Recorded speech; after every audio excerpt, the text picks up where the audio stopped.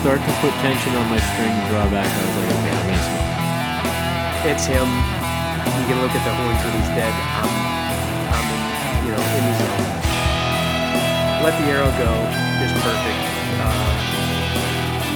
So when they lose their front shoulders, that's how you know they're smoking. Went about 5-10 more yards. He probably went 20 yards total. Tipped over, tried getting back up. And I saw him pull up. We rushed 4 meters rods that night. We got like 166 and something like that. And then the next day we came out to 163 even. You're listening to the White Cat Outdoors podcast, bringing you to the table where we talk about the outdoors. Guys, we got a banger today. Great episode. I met this guy last year up in Alaska. Super interesting guy. North American Super Slam. He's got it all with a bow, all 29 animals. Yeah, just real quickly, explain what the Super Slam is. It's 29 North American big game animals. It's all the elk, all the sheep, all the moose, all the deer, all the bears. It's buffalo. Yeah, it's muskox. Yeah, it's cougar. Yeah, there's 29 animals. It's a lot. If you can imagine hunting in North America, this guy's done it, and he's harvested it with a bow. In trophy class, by the way. Exactly. Yeah. So when I met this guy last year, I was like, we gotta get him on the podcast and talk with him. It's gonna be a great episode, and we're super excited for you guys to hear this one. We had a blast talking with him. I had a blast talking with him last year, and he's got some amazing stories he's got 29 big game North American animals. So you can imagine the stories this guy has and all the different things that he's seen and done. It's truly incredible. I mean, from bears charging him to almost freezing on the mountain. I mean, it's absolutely insane what this guy has endured in his quest, especially with a bow in his hand. That's another definitely. Passing several bears, polar bears, to get to what he considered a trophy. It's just insane. Like, he wasn't out there just checking a box. Yeah, exactly. Every hunt meant something to him, and it was just a great story, great guy to talk to, and he didn't start it till he was 40. Yeah, that's another incredible thing. So yeah, he definitely has a very interesting story of how he got into it. It's not like, if you and I were to get it, it's just like, oh yeah, well, they're big time hunters. That's just the way it is. Yeah. He was always a hunter, but it's just the way he came to it is a great story, and he's a great storyteller. Jeb's a perfect example of perseverance and never quitting, and I hope you guys enjoy the next 2 hours, and because it's a hell of an episode and probably one of the most proud episodes we've released. Yeah, I had the most fun with this episode than any other one, and he's just such a great guy to talk to and listen to. A lot you can learn from this guy. So with that being said, plug in your headphones, turn up your radio, sit back, and enjoy the ride. All right, so we got Jeb on the phone here. Me, Nick, and Tom are sitting at the table, and Jeb, you and I met last year up in Alaska, and we weren't really in the same camp, but I kind of heard about you through some other hunters that were around, and then we actually did end up in a camp together for a couple of days, and that was when I started talking to you a little bit and really wanted to, as soon as I talked to you in person, I really wanted to get you on the podcast here, so we're really excited to have you. Oh, that's great. And it was certainly fun, the time we spent together up in Alaska. It really was a great hunt. Yeah, definitely. It was a lot of fun. And I wish I would have had more time to talk to you up there, but honestly, it's probably better for the podcast that I'll be hearing this stuff for the first time just like everybody else. Great. Mm-hmm. So I guess what we're going to be covering, I haven't really said it yet, is you have completed the North American Super Slam all with your bow. Yes. Yep. Yeah, and so I'm sure most people do know, but for those that don't, the North American Super Slam is 29 North American big game animals, and actually, I think didn't they take one animal off, Jeb? Yeah, they just took Quebec Labrador caribou off, mm-hmm. And it's kind of funny because most of what I preconceived before my hunts like most things in life, I was wrong more often than I was right. And I thought, oh, caribou are so easy. I'll just leave that to the end. Mm-hmm. And literally, and I hunted with Jack Hume and his wife's outfit, and they were just wonderful. But I was the last hunter they booked in 2017, and I hunted the last week that the season was open. Wow. And so I really feel fortunate that I even got to go on that Quebec Labrador hunt. Yeah, you just barely made it on that one. Barely made it by the skin of my teeth. Mm-hmm. So before we get like way into the hunts, let's back up and like how did you start into hunting? Have you been hunting your entire life, or was it something that you picked up later on? Yeah, so I'm a believer that it really is in your genes. I mean, all I can tell you is my grandfather was a avid hunter and hunted his whole life, and all his boys, my dad and uncles, hunted. But I would say my grandfather had a passion for it that was at another level. Mm-hmm. And what's funny, from the earliest age, I mean, as soon as I could walk and talk, it was fishing first. Mm-hmm. And, and then once I learned that hunting existed, it was just all about fishing and hunting. So my dad and granddad, they did deer hunt, but most of our hunting was upland birds. So I grew up until I was really graduated high school hunting upland birds. I never got to hunt deer during high school because I was a hockey player. Mm-hmm. So deer season was always, when I was playing hockey, so I couldn't. It got put on the back burner. Yeah. So like, you said you were pretty much upland game hunting. Once you were out of high school, is that when you started picking up, bigger game hunting? Yeah. So what happened was, I started waterfowl hunting. I had always done upland birds, and then I started duck and goose hunting, and really pretty much did that and fished, up until I was in my 30s. Okay. And then I started big game hunting with a rifle. And what happened was I was 40 years old, and I had just had surgery number 2 and 3 on my knees. Mm-hmm. So I was lamed up for a few days, and I went over to a buddy's house, and he was shooting his bow in his backyard. And I said, hey, can I try that? And he said, sure. And once I shot one shot out of his bow, I remember thinking, oh, my God, I thought it would be much harder than that. Even I can do this. So that was when I decided to get a bow and start bow hunting. So from that point, did you put the rifle down and only bow hunt? Yes. Yep. I was just so smitten with bow hunting, and my first season I shot a couple deer, and the intimacy of being as quiet as I had to be, and get as close to the animals as I needed to get versus with a rifle was just such a rush for me. And that really, once I did that first season, I knew that's really what I wanted to do, was just bow hunt. Yeah, I feel like quite a few people are like that, not so much to the extent of completely putting the rifle down, but once they start archery hunting, they say basically the same thing you say. It's a totally different game, and it just hooks you so much more because of the intimacy of how much more difficult it is getting that much closer to the animal, and just there's a whole new level of hunting added to it. For sure. I remember the first buck I shot, I saw the arrow pass right through it. So my brain registered that it was a perfect shot. Mm-hmm. But the deer just stood there and then started feeding again.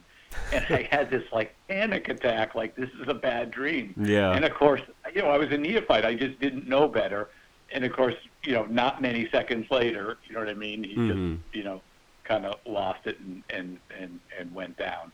But yeah, that was a great memory, actually. That's hilarious. Tom actually had a pretty similar situation happen with a doe last year. He shot it, and she just kind of stood there, and he was like, what just happened?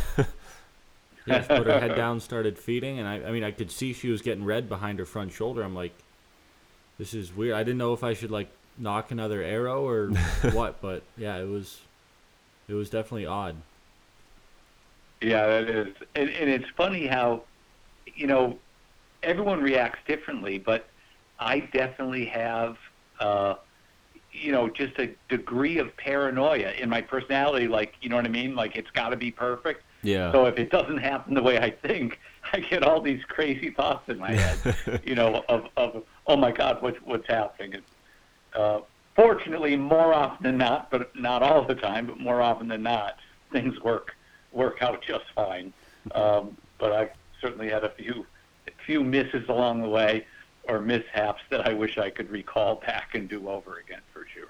Yeah, I can relate to the paranoia for myself personally, just because most of, I would say probably four or five out of the 6 deer I've shot in archery season, I've only not recovered 2, but every single one that I've killed I watched fall. So now I've got this like paranoia where if I don't watch it fall, then something's wrong. And I know that that's not the case, because you know a lot of people, including, you know, my dad and brother and cousin and everybody, like typically they don't typically fall in sight when is the thick of cover you're hunting in. So that paranoia is real unless you can physically watch them fall. For sure. And I, you know, it's funny because there's a great thrill, as you know, when you get to watch the animal go down. What else is really cool, though, is when you think it's a marginal shot, and maybe it is, and there's scant blood, and the victory, you know what I mean, when you stay at it and you actually recover the animal, it's almost better than the hunt itself. You know what I mean? Just that relief. Yeah, definitely. It's pretty amazing, yeah. So, Jeb, you said you started archery hunting at 40, correct? Yep. And you started with, is it whitetail that you were hunting at 40? Yep. I started with whitetails, and I also black bear hunted. I'd go to New Brunswick and black bear hunt, which was a blast. So, at what point of shooting, you know, whitetail or black bear, did you decide that it was, you know, time to pursue that super slam, or was it after several more big game hunts and you realized it was something that was achievable? I guess, like, what was the turning point to go after your super slam? Yeah, you asked a good question. So what happened was I was, you know, kind of doing my thing with whitetails, and, you know, once a year, a few days up in New Brunswick for black bear. And then Chuck Adams' book came out, Super Slam. And I read it, and God, I was so impressed. And one, he really is a great writer. So just you know, each chapter was an animal, but also throughout the book it was kind of like a story of his, call it, professional hunting life. So I remember reading it, and when I was done thinking, well, listen, I'm running a business, I got a family, there's no way, you know, I can ever do that, but that was great. But it also really turned me on, like, oh, I've got to go try elk. I've just got to, you know, try some big game animals. So that's really what happened, is I started just dabbling in some of the western big game animals. And I tried moose also, you know, back in the east. But I always had it in my mind, you know, that, you know, I was just too busy and it would never happen. And then what happened was, I don't even know how many years in, I can tell by looking at my pages here, but when I got to about 12 animals, I said, hey, I'm almost halfway. Like, that's not that far away. Mm-hmm. So then for the next maybe 5 or 6 animals, I was kind of amused by it and thought, you know, every time I hunt a new animal and go to a new place, I'm blown away by just how different each animal in each place is. How much fun it is to meet, you know, new guides and learn the traditions and what's going on. So I thought, you know what? I'm just going to keep going on these new hunts. This is a blast. And the other side note here is I was deathly afraid of heights. And so one of my goals was to beat my fear and hunt sheep and see if I could actually overcome my fear of heights. So those things were kind of rolled in there. And what happened was when I got to 19, I don't think it was 20, I then made a declaration to my wife and my son, who's now 17, hey, I'm going for the North American 29. And this is hilarious to me, is the minute I made that declaration, it wasn't as much fun. Now, don't get me wrong. I loved every hunt. I loved every moment. But I put pressure on myself on those last 10 animals or 11 animals that I had never put on myself before. It absolutely had an impact on some failed hunts that shouldn't have been failures. And I was just a little bit too wound up, a little bit too now focused on having to get it done rather than just taking in the whole experience and having a great time. Now, did that feel of pressure increase with each new animal under your belt? Like, as you got to 25, 27, like, did that pressure just keep increasing, or did you learn to deal with it and embrace it? It did not increase evenly through the time period. What I found fascinating, and I'm going to use the term buck fever because we all understand what it is. Yep. Certain animals would just blow me up and kill me. Like certain animals, I would go on the hunt with confidence, handle it like a pro, everything would go right, and I'd be on my way home. And there were other animals, I can't tell you exactly why, but like doll sheep, I had gotten a stone sheep with just a great experience, a great shot, felt no pressure. Same thing with my bighorn, my desert bighorn. I don't know what it is about those white doll sheep. My heart would beat right out of my chest. And of course, it was the last sheep I needed for my Grand Slam. And man, all I can say is my apologies to the two different guides that I absolutely butchered and destroyed what should have been successful hunts. Thank you for enduring the pain along with me before I finally got it done. Yeah, I guess what I felt was going to happen is like it depended on what you were exactly chasing.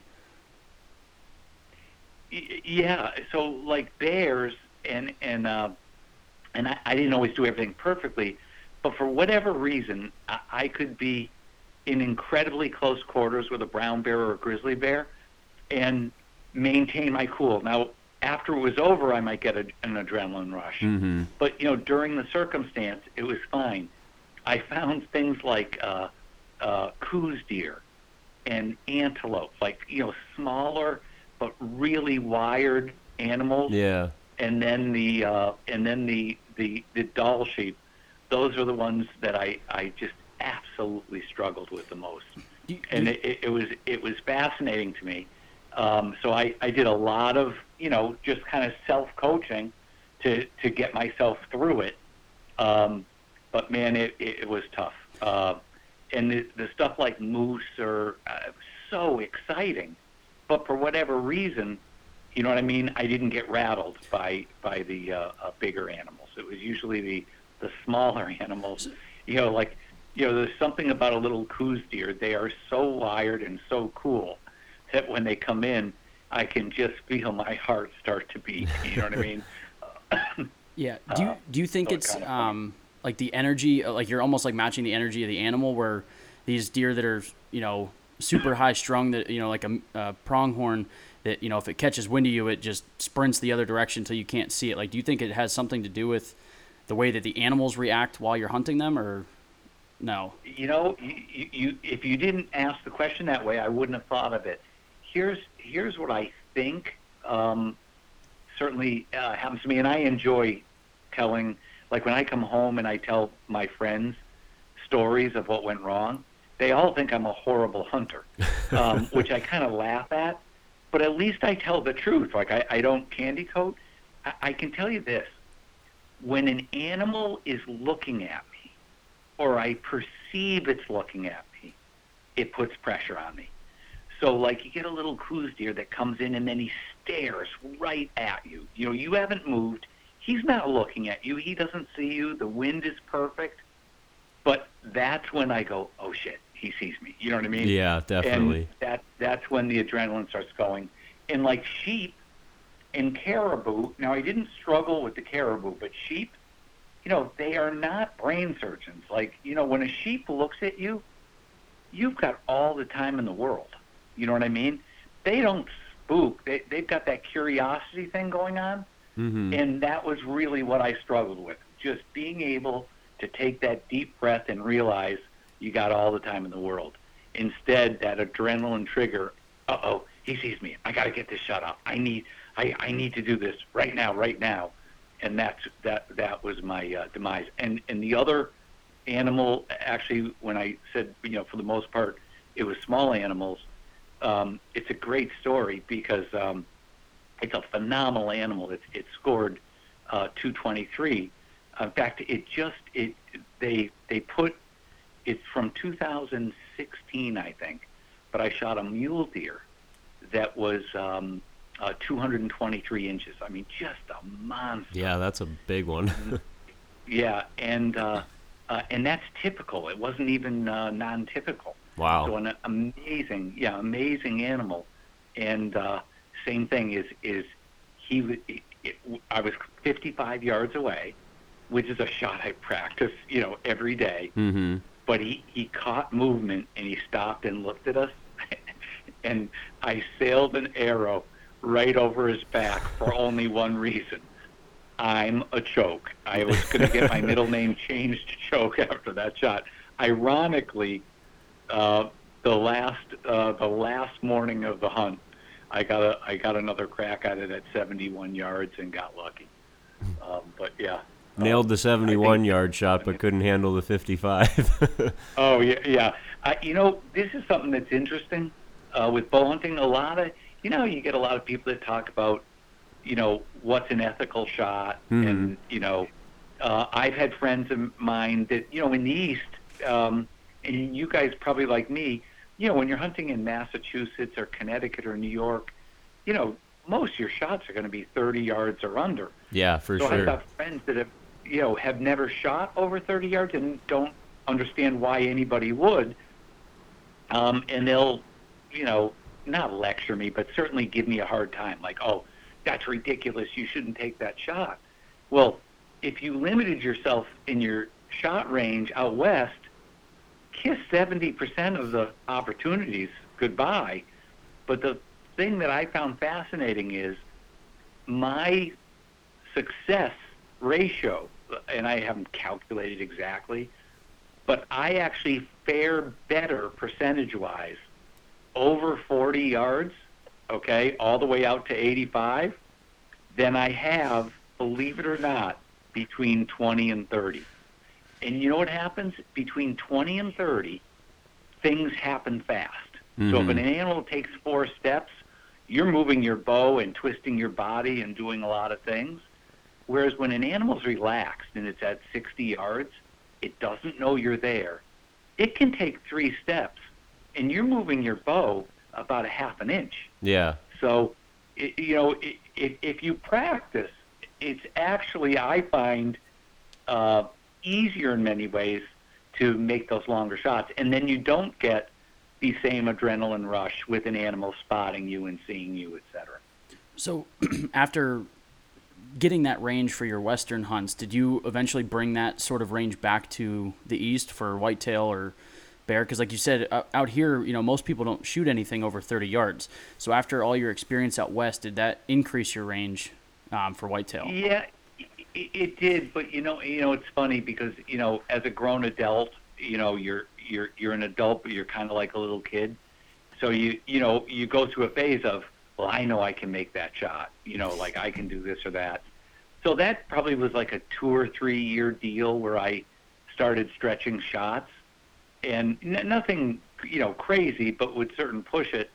And again, in the woods we hunt, that might mean a 40-yard shot or a 45-yard shot. You know what I mean? Nothing like I would do out west. But the other thing that happened was, when I did that, I kind of, had a talk to myself, said, you're an idiot. We already know you can shoot that far. You're not out west. Like, get a better placement of your stand and be patient. You know what I mean? So I almost went like in a direction and then realized, I don't really like this direction, and got back to, hey, can I get within 10 yards of that animal?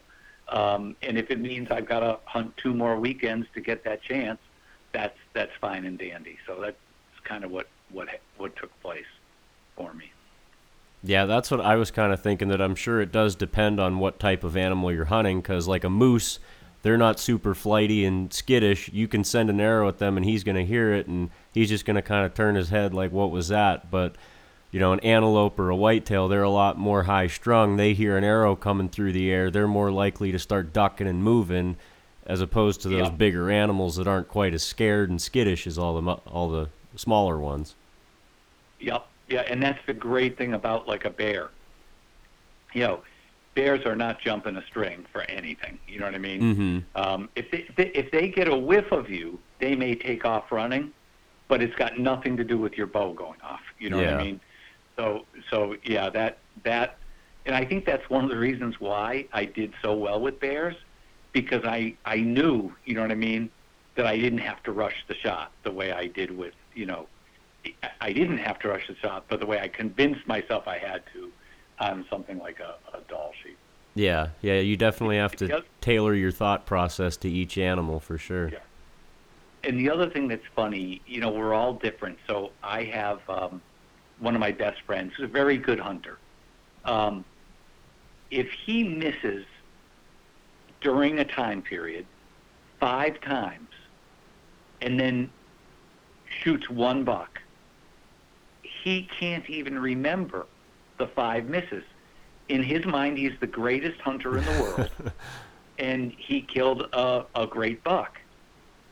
For whatever reason, God gave me this problem. If I miss once and kill 5 bucks, and then you ask me, well, how was your hunting? I go back to the one I missed. I just can't let it go. So I'm certainly not the world's greatest hunter, but I'm probably not as bad as I make myself out to be either, if you know what I mean, which is kind of amusing.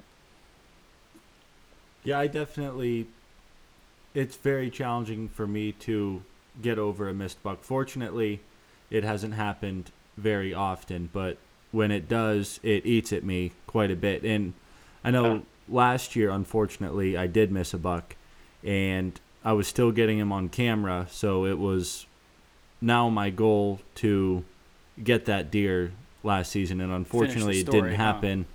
I missed him in early archery season, and he went nocturnal after that. I never saw him in daylight again. I never got a daylight trail camera picture of him. I only put my eyes on him one time, and it was in gun season, and he was crossing the road as I was driving home. So, is he still alive going into this year? I had trail cam pics of him in muzzleloader season.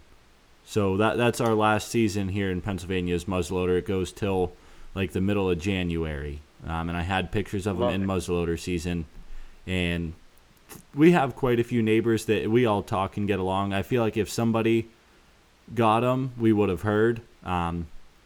We just put cameras out like 2 or 3 weeks ago. And I haven't got him on camera yet. But as far as I know, yeah, I'm sorry, Tom. Keep going. No, I was just going to say, as far as I know, he's still around. But I can't 100% confirm it with a trail cam pic or a visual sighting of him just yet. Okay, well, I hope he's alive, and he probably is. And you know what? The only thing better than killing him the first time when you missed him is getting him 2 or 3 seasons later. Like, it is so much fun. You know what I mean? When when there's a particular animal that you really want and you got to work hard for it. It just, it goes back kind of, why we all hunt. Yeah, we like to succeed, but it's also the challenge. So that's I actually envy you that you've got that situation right now going, because if you see them, that's just going to get you so psyched. Oh, absolutely. It's something that if you don't hunt, I don't think you can like understand, because if you talk to any one of us, mid-season, and you may be the same way, like I'm so stressed about, I've got this target deer that I'm after and I can't find him, or, he went nocturnal, he was on this camera, now he's not. Like, I'm so stressed throughout the season, but I wouldn't change it for anything. Like, it's what I love about it. But to somebody that doesn't hunt, they're like, you seem just so pissed off between October and November. Like, why would you continue to do this? But that's why I'm out there. Yeah, and you can't. So a lot of that, what drives us and what makes us love it when it seems like we hate it, yeah, it's impossible to get, like my wife, just, like she's happy for me when I get something, but she just, she can't really relate and understand, why is, like, her answer would almost be, well, honey, if you didn't get one, doesn't your friend have a whole bunch of deer meat in the freezer? Just go get his or go to a grocery store. You know what I mean? So it is funny how you really have to have it in your blood, I think, to understand. I've got 6 kids. 3 of them actively hunt, and 2 of them really like to hunt. They also love the fact that, they're going with dad and their brothers and all that. But one of them has that same, what I'm going to say, gene that is what my grandfather had and what I have. I mean, if I fell out of a boat on the way crossing a lake to shoot a record book animal, I better be a good swimmer, because he is not going to stop and save me.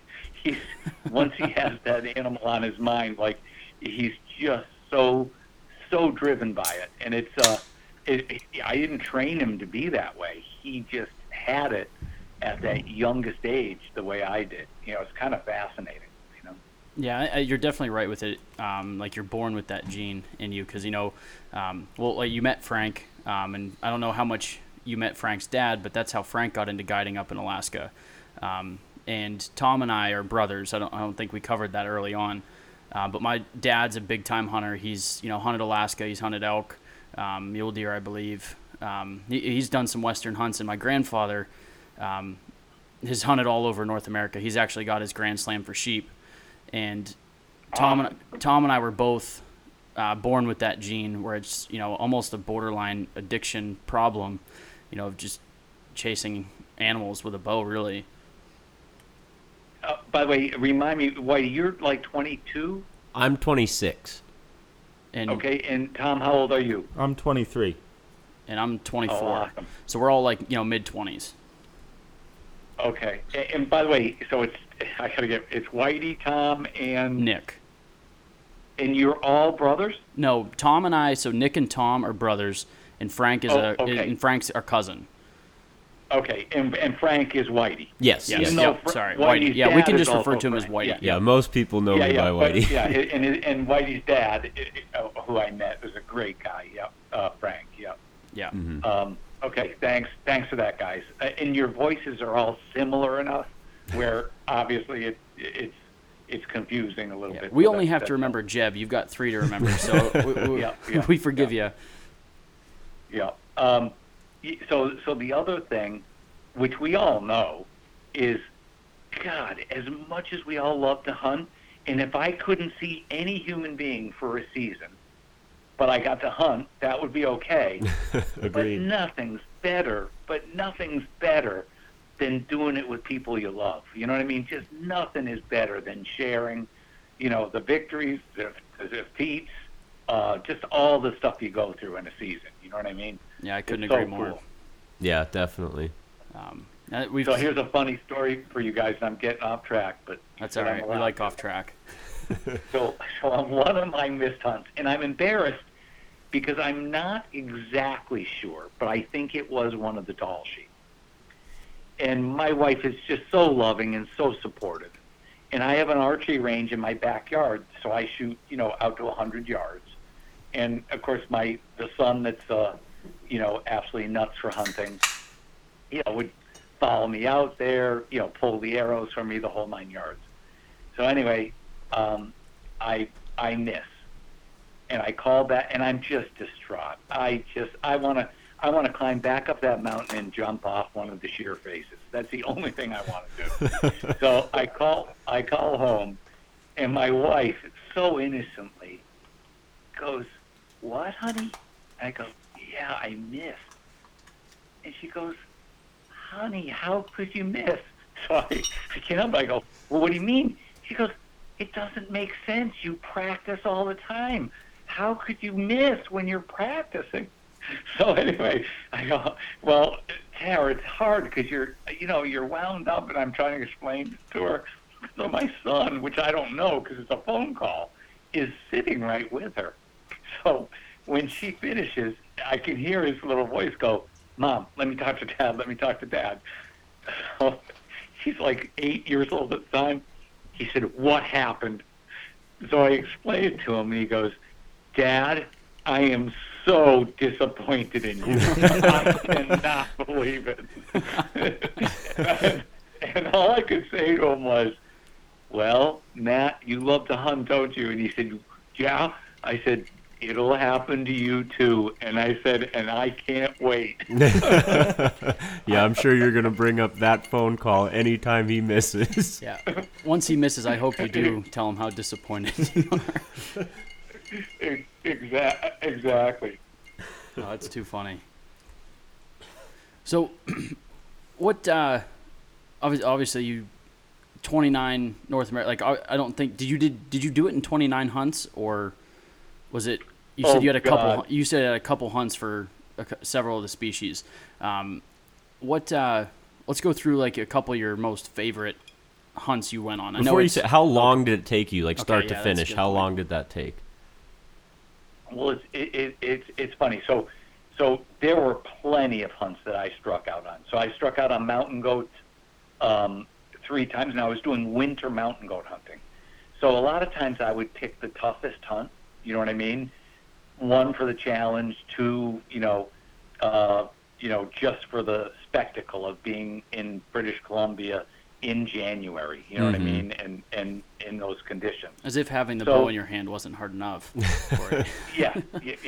But it made it so exciting. So I had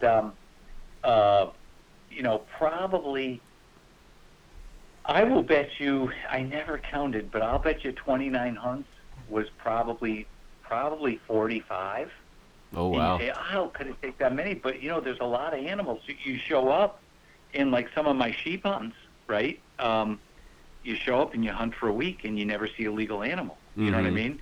It's the name of the game. And then you're 130 yards from, like, monster Boone and Crockett rams for an entire week, and they never come out where you can shoot them.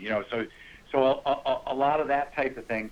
The other thing is, with family and business, when I just went through the sheets, I realized like there was one point where I went 3 years without killing an animal.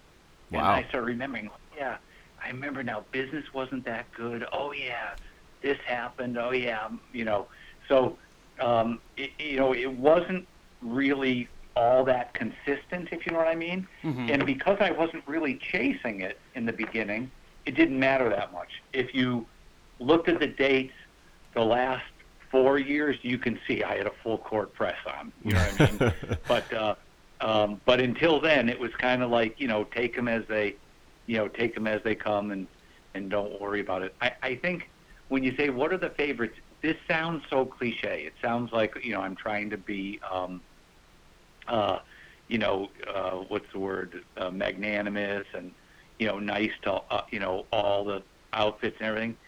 But this is probably true with you guys too. Think about what I'm about to say. I love to fish. I love to fish so much that if I go down and visit you guys, and you bring me in somebody's backyard and there's a little pond with bluegill, I can sit there and catch bluegill all day and not get bored. You know what I mean? Even though I'd like to be fishing for a monster salmon, it's like, if that's all I got, you know, I love it, right? In the moment, how am I catching? What can I do? So I went, and I hate to use the word arrogant because I don't look at myself as an arrogant person, but I went on certain hunts with the idea, you know, this is later in the game, well, you know, I've got to get this checked off. It's just a this or it's just a that. And I loved it because I was so humbled from the moment I showed up by how knowledgeable and kind the outfitter was. You know what I mean? And then, oh, this isn't nearly as easy. I thought this was going to be a slam dunk. Mm-hmm. You know, 5 days later, I haven't been able to draw my bow yet. You know what I mean? So I truly mean this. Like, I'm not just saying this. My favorite hunt is always the hunt that I'm doing at the moment. You know what I mean? Like an antelope, I can't tell you how much I loved antelope hunting. You know what I mean? And before I went, I'm going, oh yeah, an antelope. Yeah, I got to check that off the list. And thank goodness, you know what I mean, that what was in my mind wasn't true. And thank goodness they were all as much fun as they were. I think, though, if you pressed me, I think I go back to the dangerous bears and the mountain animals. So the sheep and the goat and the dangerous bears probably are the ones that I would, you know, turn to as, and I don't even want to say favorite. I would say maybe the inner feeling of accomplishment. You know, when you're in, and you know, like my wife sometimes, like I'll come home from a hunt and she'll say, "Did you have fun?" And I'll try to explain to her because I enjoy every moment, but a lot of those hunts, it's you don't really look at it as fun. You look at it as like a challenge and a sense of accomplishment. Even if you fail, right, and you're leaving, you know, the bush without, you know, having been successful, you kind of feel like I'm one day closer. I know I'll make it happen next time. You know what I mean? Definitely. So, yeah. Well, excuse my ignorance. What are considered dangerous bears? Oh, so polar bear, brown bear, and grizzly bear. And not that black bears aren't dangerous, but you know what I mean? It's usually a much different circumstance, you know, with black bears than you'd get with the other ones, for sure. Mm-hmm. Just because you mentioned polar bear, I would love to hear your story on. I was literally going to say the same thing. Yeah, if we could get a story on your polar bear hunt, maybe your like the successful hunt. I don't know how many times you went up for polar bear, but I would love to hear the story on polar bear because I don't know anybody that's ever hunted them. I don't know anybody that's killed one. I just think that would be a really interesting story. Good. And by the way, so I can talk about blood and stuff, right? Yep. Oh yeah, yeah. absolutely. Yep. That's fine, right? Okay. So I kept putting off a polar bear hunt, but I was dying to do it. And that's a hunt that I wanted to do in the worst way. And, you know, I had talked to people over the years. You know, I had talked to Jim Shockey, and he had told me a story about his first polar bear. You know, we had time. We were driving in a truck, so it was probably like a 45-minute story, a great story. So I wanted to go in the worst way. And when I finally got around to booking a hunt, bears, you know, polar bears, you couldn't import them again. But the prices were a little bit less because of that. And really, it was the quest. So that didn't bother me as much as it might, you know, some people. So anyway, I booked the hunt, and I decided to go with, I'll think of their name in a minute, out there. They're out of Alberta, really good guys. And, Americana Outfitters. So they, you know, they're not, you know, Canada North gets most of the attention, but for whatever reason I end up with these guys. And I booked my hunt out of Grease Fjord, which is the northernmost populated town in North America.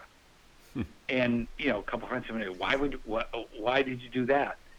And I said, just because if I'm going to hunt polar bear, I just want to go as far north as I can possibly go. I just like the idea of that. You know what I mean? There's no, you know, there aren't more bears, there aren't bigger bears, just there.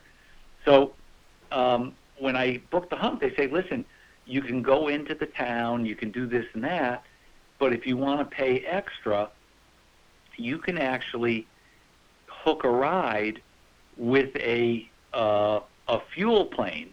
You know, it's an otter, but they'll be taking fuel out to these, you know, mining sites or, you know, different, you know, government type places, and you can usually hook a ride with them, and they'll drop you off right out on the ice. I said, boy, that sounds great. So, in fact, I get to whatever, you know, Inuit town we're in. I get into this old otter. Pilot takes off. An hour and a half later, we land on the ice, and 3 Inuit walk up to me.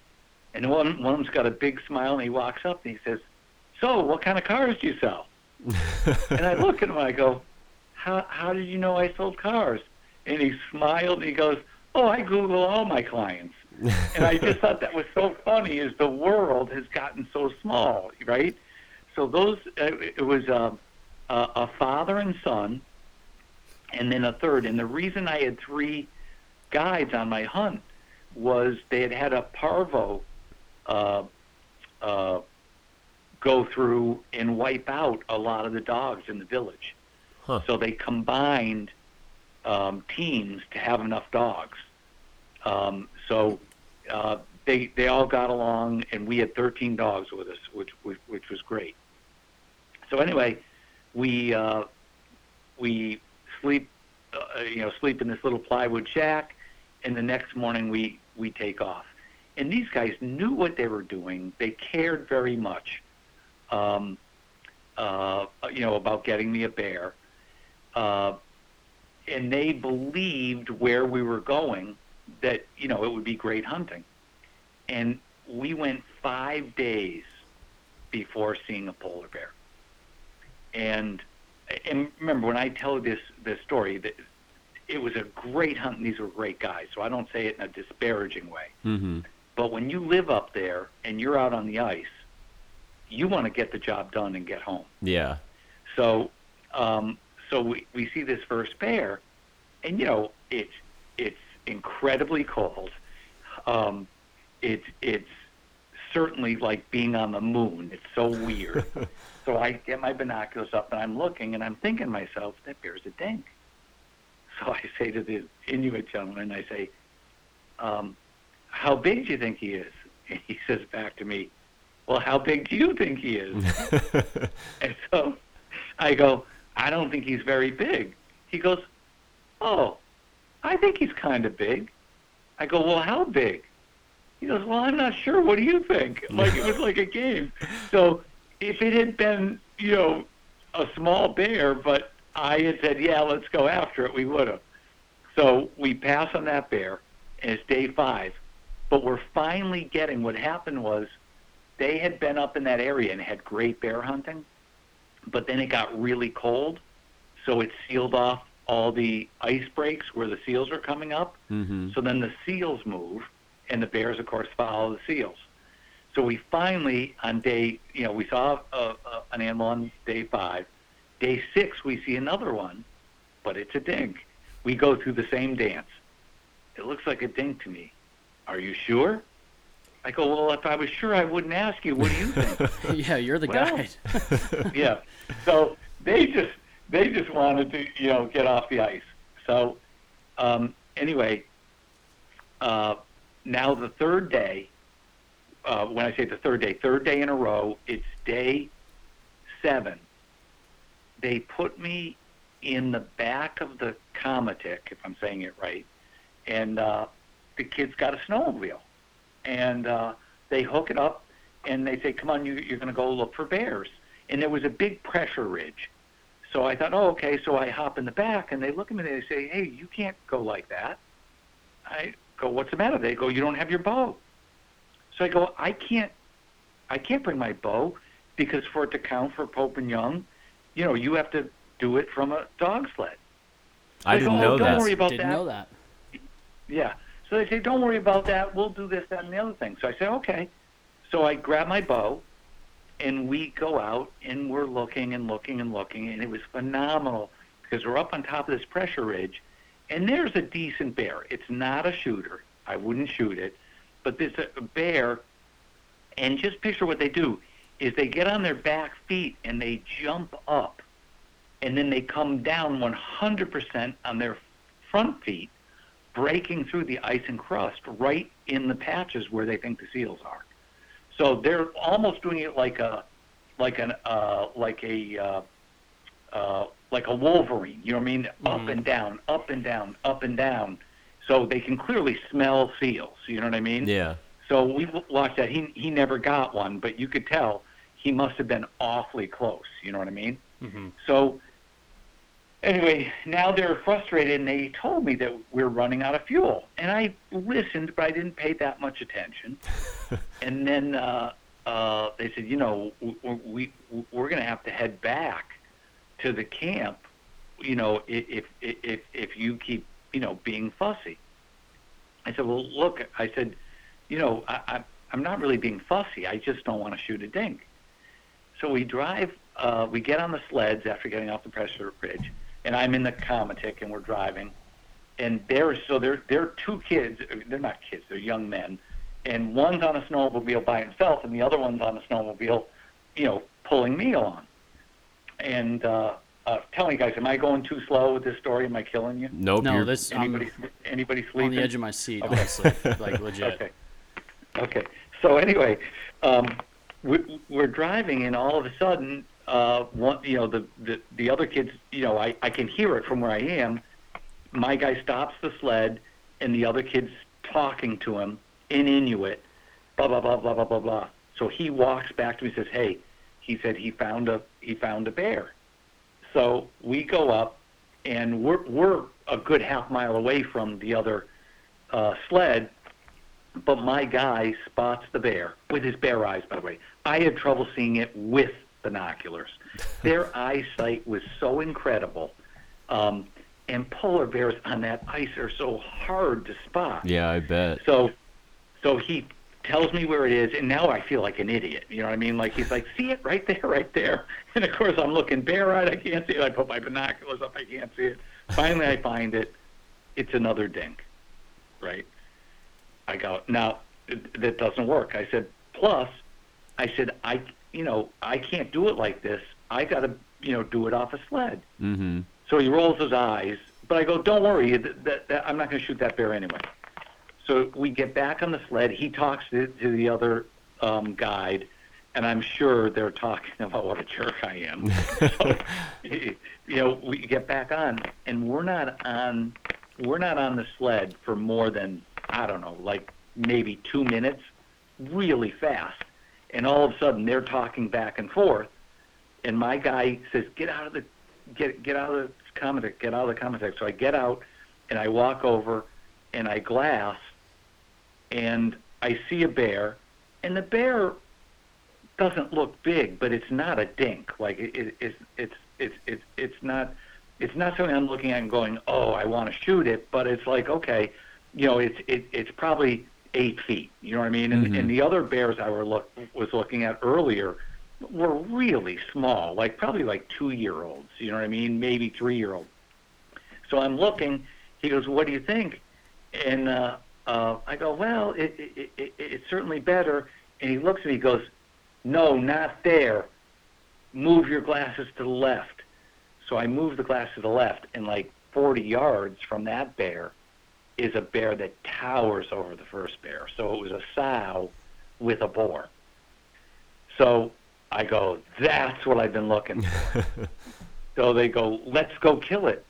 And I said, I told you, I can't do it off of a sled. It won't count. So he calls the other kid. The kid takes the snowmobile, comes over, and we literally have an argument. And they go, it doesn't make any difference. And I go, well, it does to me. Yeah. And they said, well, nobody's going to know. I said, but I'll know. They didn't know I you were said, coming on the "I'm not podcast gonna-" years later. Yeah. I said, I can't go home and lie to my kids. I can't do it. And they said, well, you're not going to get a bear. And I just shrugged and said, that's okay. I'm not going to kill a bear if it's not legal, Mm-hmm. you know, Pope and Young. I'm just not going to do it. So they're disgusted. I mean, they are pissed. It was 30, I think I'm right when I say this, men. It was 33 kilometers from where we were back to the tent where the dad was hanging out. So we get back, and they're talking 100% Inuit, no English.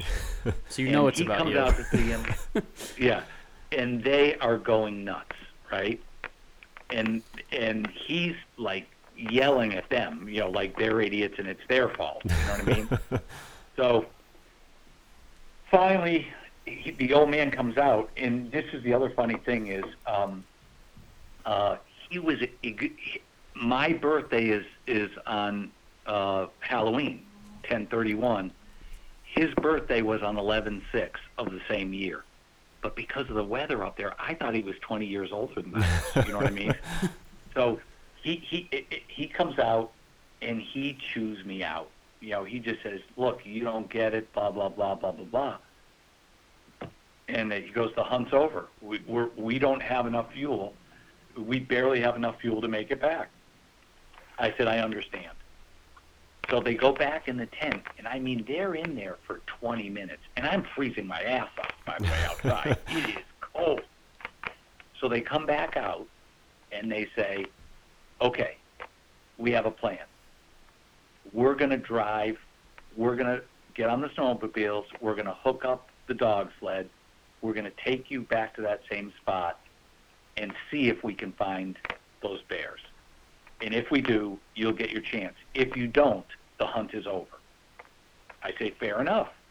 So now the old man and one of the young men, they're going nuts getting the dogs ready. And it's a lot of work setting up the dog sled. You wouldn't think so, but hooking up every dog, the dogs are fighting. You know, they're aggressive. They twist and turn. It's not like a dog sled like we see in America. These are just 13 different lengths of rope that they basically clip to the front of the sled and clip to a harness on the dog. You know what I mean? Mm-hmm. And not a harness like you would think. You know what I mean? Really, basically look at it as a collar. You know what I mean? Huh. So, and the dogs are very wild. So They're almost anyway, feral at that point. now the third, yeah. So the other young man comes over to me. He goes, "Well, we're gonna go see." I go, "We got a good shot, don't we?" And he looked at me like I was an idiot. And he goes, "What do you mean?" I go, "We'll be able to find him." And he goes, "Are you kidding me?" He goes, "The chances of us finding those bears is almost zero." Huh. And I go, "Really?" He goes, "Yeah, they don't hang around." So I just have this positive attitude. And I heard him. I was sober about it, but I'm like, hey, at least they're not yelling at me. Let's go. So I get on the dog sled. We go out, and they go, without GPSs, they go to the exact spot we were at. And you can see our tracks and stuff, right? Mm-hmm. Guys, if you put me out there with GPSs and gave me a year, I don't think I could find the exact spot. It's like being on the moon, right? Everything looks the same, right? Yeah, there's It's no all landmarks. Nothing, no. So anyway, the older gentleman's son is glassing, and he spots the bears 5 miles away. And I mean 5 miles. And he's using, I think his binoculars were 10 power. So when I say 5 miles, you immediately think, you guys immediately think I'm either exaggerating or brain dead or just don't understand. They were so far out that when we finally got like 1.5 miles away, I could finally barely, all I could see were like the black of the nose type of deal. You know what I mean? Mm-hmm. Almost impossible to see. So anyway, now they kind of get me ready, and what that means is get your bow, get your release on, get ready, and so those two kids are on a snowmobile, and the older gentleman's got the dog sled that I'm on. So when we get about a half mile away, the bears did exactly what the old man had told me in earlier stories in the week. As soon as the bears recognized that there were something was after them, dogs and humans. I'm not suggesting that they know what dogs and humans are or not, but as soon as they heard and saw the commotion, that female lit out and took off like a shot out of a cannon, and she never looked back. She just dug. And the boar just turned around slowly and looked, and I'm not making this up, guys, saw us coming, and he just sat down on his butt with his front feet on the ground, just like a Labrador retriever or a golden retriever, and just waited for us. Like, didn't even like bat an eyelash. Like, that's wild. Here comes food. Now he said to me, like one out of 20 females might not run, and one out of 20 boars might run. He said, but that was the typical behavior. So he just waits, and that was when we were like a half mile away. So as we approach from a half mile, he releases one dog, and this dog is really aggressive, etc. So he goes running at the bear, and once we get to be within like 300 yards, he releases all the other dogs. Now all those dogs are all tied together, where the ends of the rope meet. They're all on like a loop. So the dogs are all at different lengths, but it's like a mass of dogs with rope in every direction. They're pulling at each other, flipping each other, but they are all hell-bent on getting that bear. Huh. So they go to the bear, and they run up, and the original dog was there right from the beginning, and the original dog is literally trying to get in and take a bite out of the bear. And the bear is trying to catch him with his paws, you know what I mean, and pull him in. You can see just how he does it. And then the whole group shows up. So they tell me, okay, get off the sled. Now, what I didn't know was this. They had a successful bow hunter. In all their years, they had only done one bow hunter. That guy was 1 year before me or 2 years before me. The guy made a perfect shot, okay? So they saw a bow in action. They were so petrified of me using a bow. So they tried to convince me to shoot at 40 yards.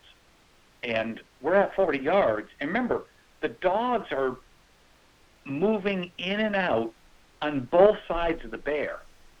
So the bear is moving and swatting dogs and swinging back and forth.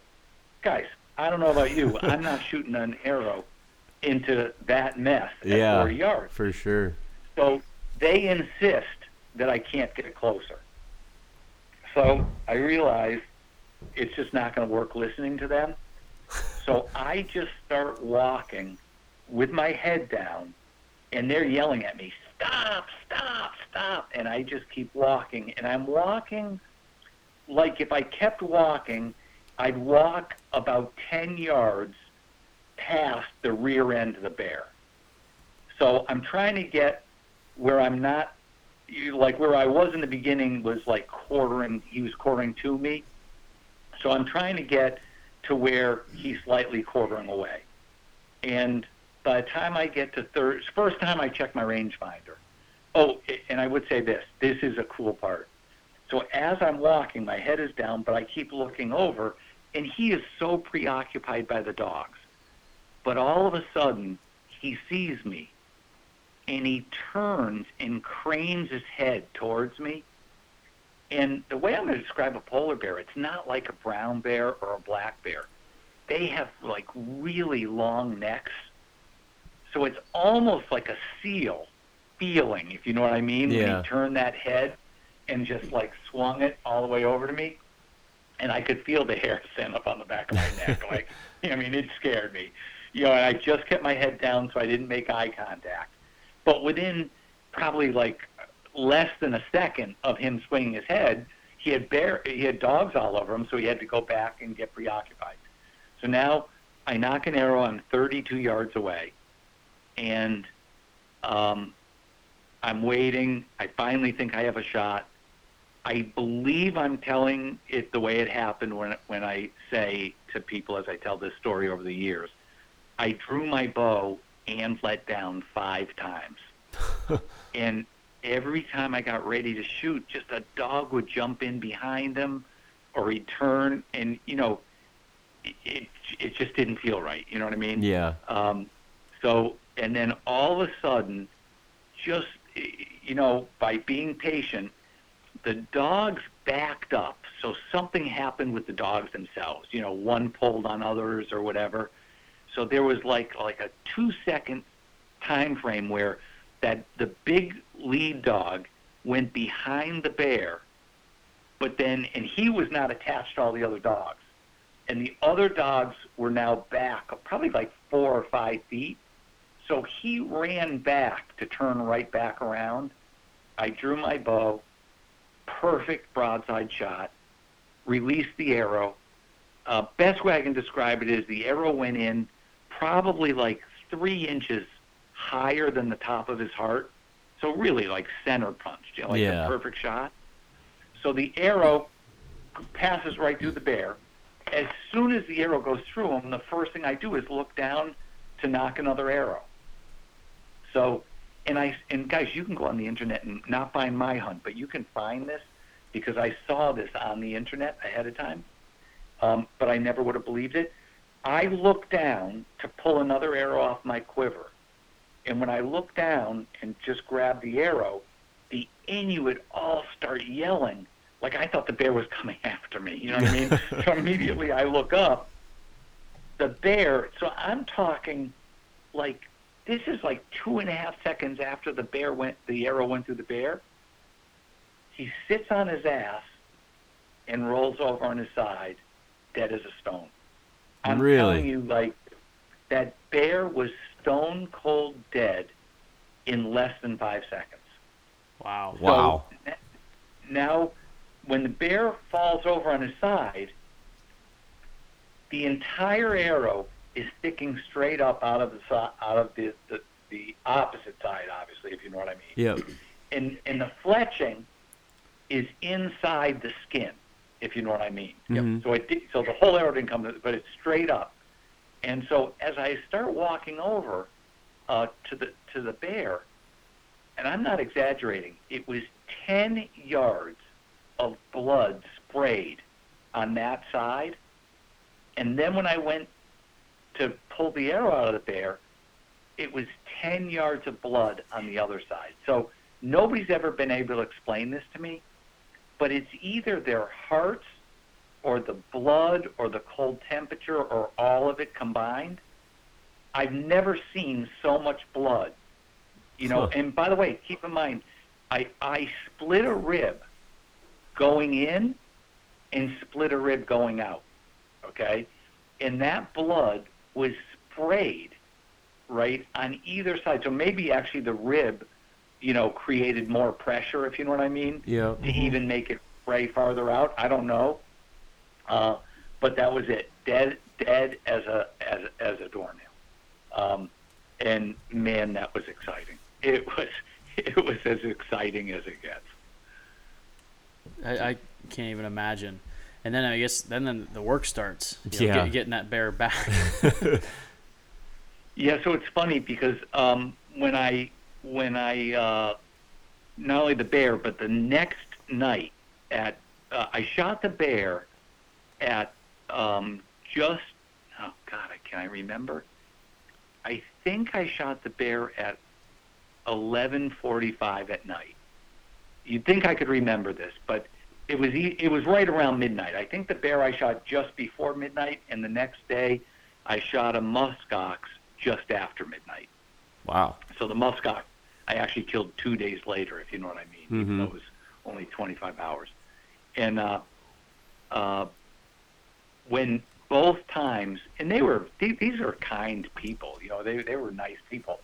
Both times they said, listen, you stay out of our way. Do not help us.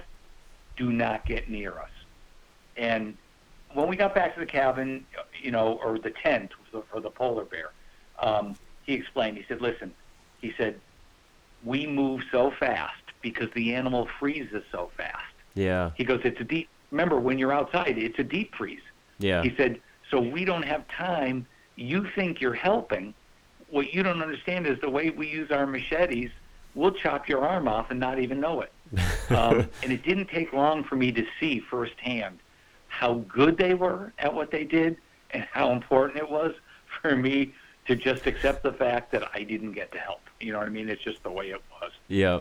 And then on the muskox, it was the same thing. Now here's another little story on the muskox that's kind of cool. Is the muskox are all circled.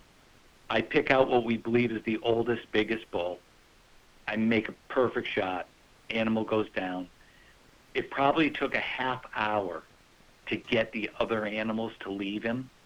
Really? And they wouldn't leave. So now we're 2/3 of the way through butchering the muskox, and all of a sudden we hear, bah, bah. Here comes a baby muskox, okay, coming from the direction all the other ones left. And so the older gentleman, starts barking out orders to the other two guys. And we had a whiteout. We had a really bad storm coming in. So they were maniacs trying to get this thing butchered so that we could make it back to the plywood cabin that night. And so they're not messing around. And what they showed me, I had never seen this, but they said, storm. I said, how can you tell? So they pointed in a direction on the horizon, and when you really looked carefully, you could see it coming. You know what I mean? Mm-hmm. And it was coming fast. So I don't know how far out it was. I'll guess it was 20 miles out, but it was coming fast. So maybe 25 miles. Anyway, they leave for 10, 15 minutes. They come back. They give the old man the thumbs up. They all dig in. We're getting things pretty much finished. And all of a sudden we hear, bah, bah. Here comes the baby muskox again. So he was really irritated with the two young guys. So he's yelling at them. They walk over, and the animal had no fear.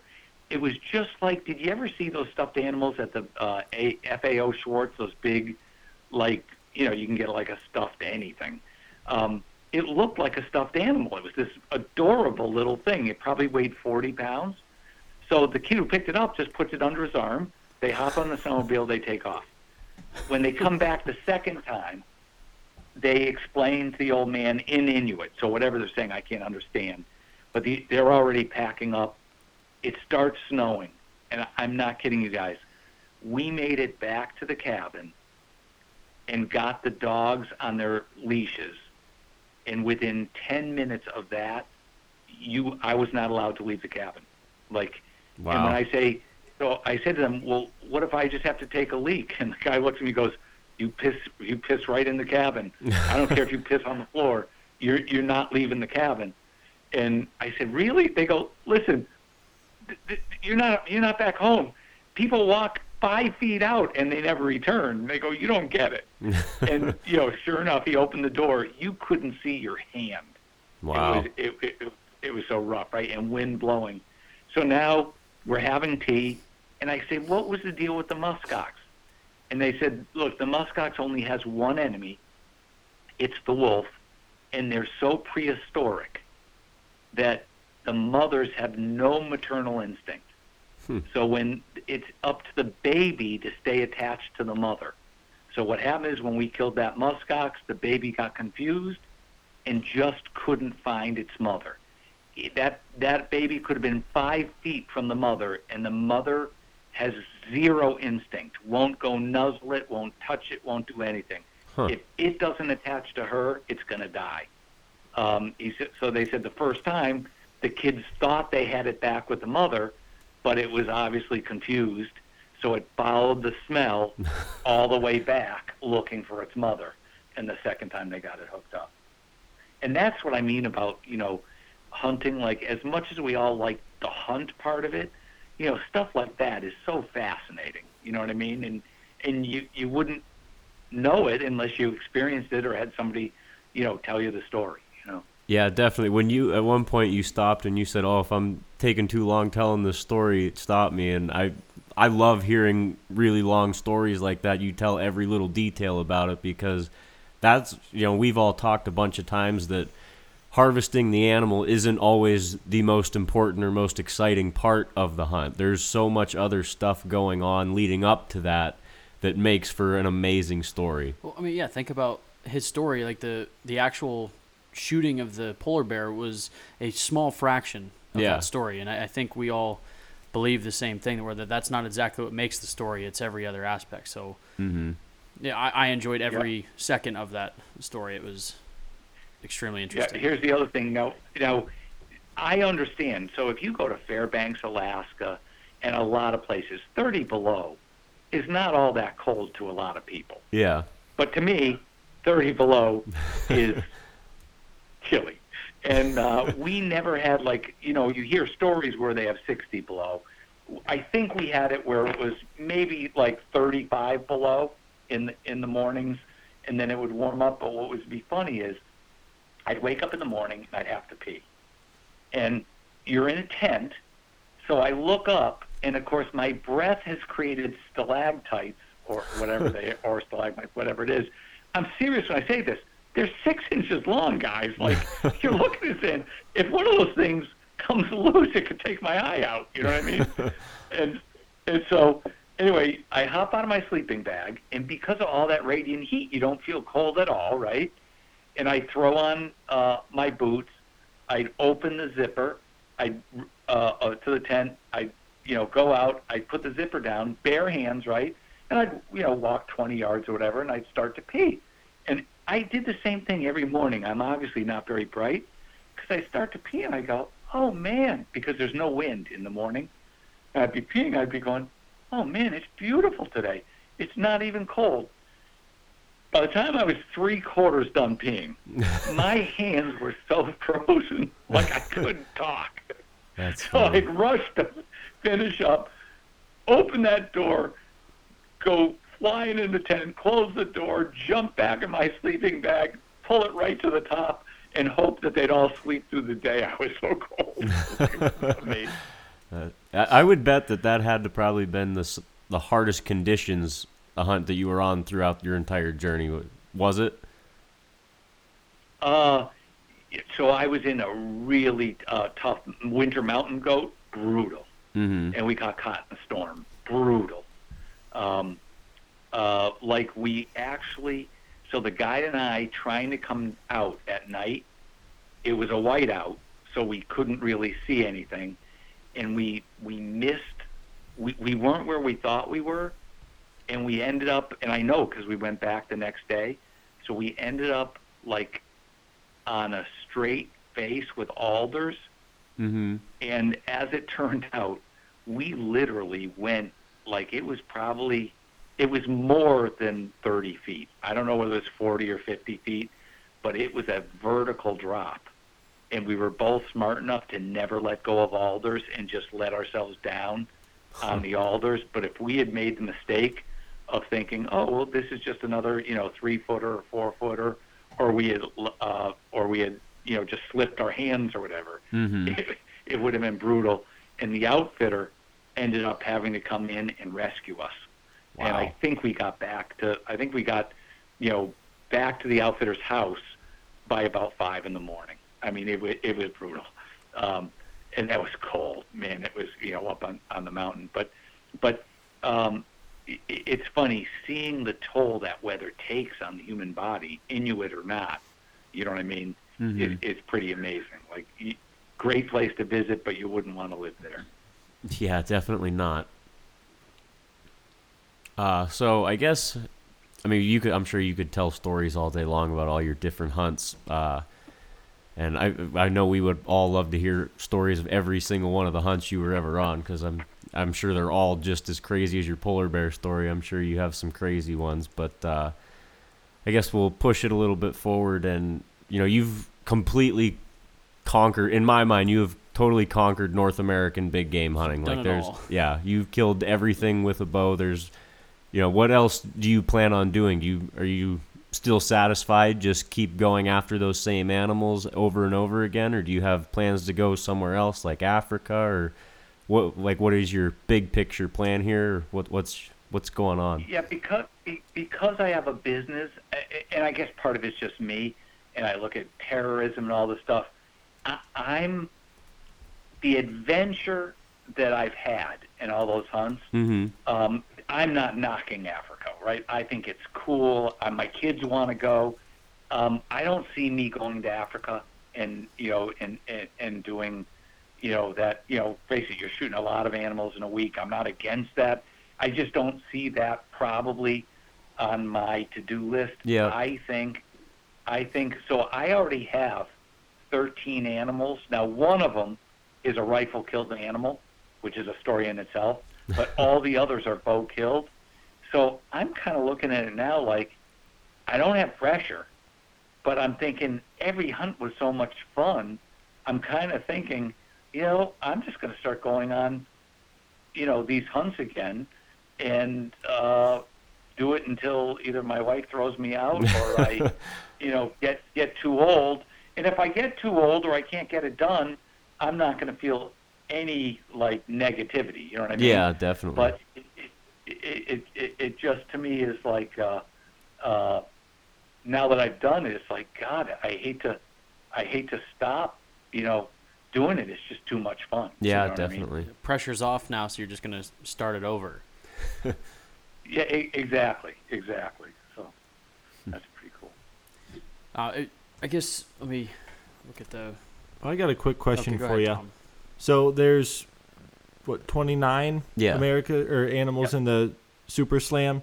What have you done as far as like European mounts or shoulder mounts, bear rugs with that's a good how do question. you display your Super Slam? So that's interesting because when I first started, I just did, either skins or shoulder mounts in the very beginning and did shoulder mounts. And then I started thinking, God, maybe someday I'll have a trophy room. And so I started getting full-size body mounts. But I couldn't put them anyplace, you know what I mean? Yeah, that So, takes up a lot of space. Takes up a lot of room. So my office at work, kind of like a war room, I mean? It's a big office space, but it was like, somebody came in and called it the den of death. You know what I mean? It was just loaded with animals all over the place. So I ended up, and we just completed it, and it never really gets completed because you're always changing it, but Wildlife Taxidermy, did a complete trophy room. And I would say, certainly in the world of trophy rooms, there's trophy rooms that are, 10 times bigger than mine or 20 times bigger than mine. But I have 2 mountains. And I'm telling you, you can stand in certain places and you'd swear you were either in Alaska or the Yukon or British Columbia. I even have, they piped in the sound of the different animals with using like duck and goose feathers.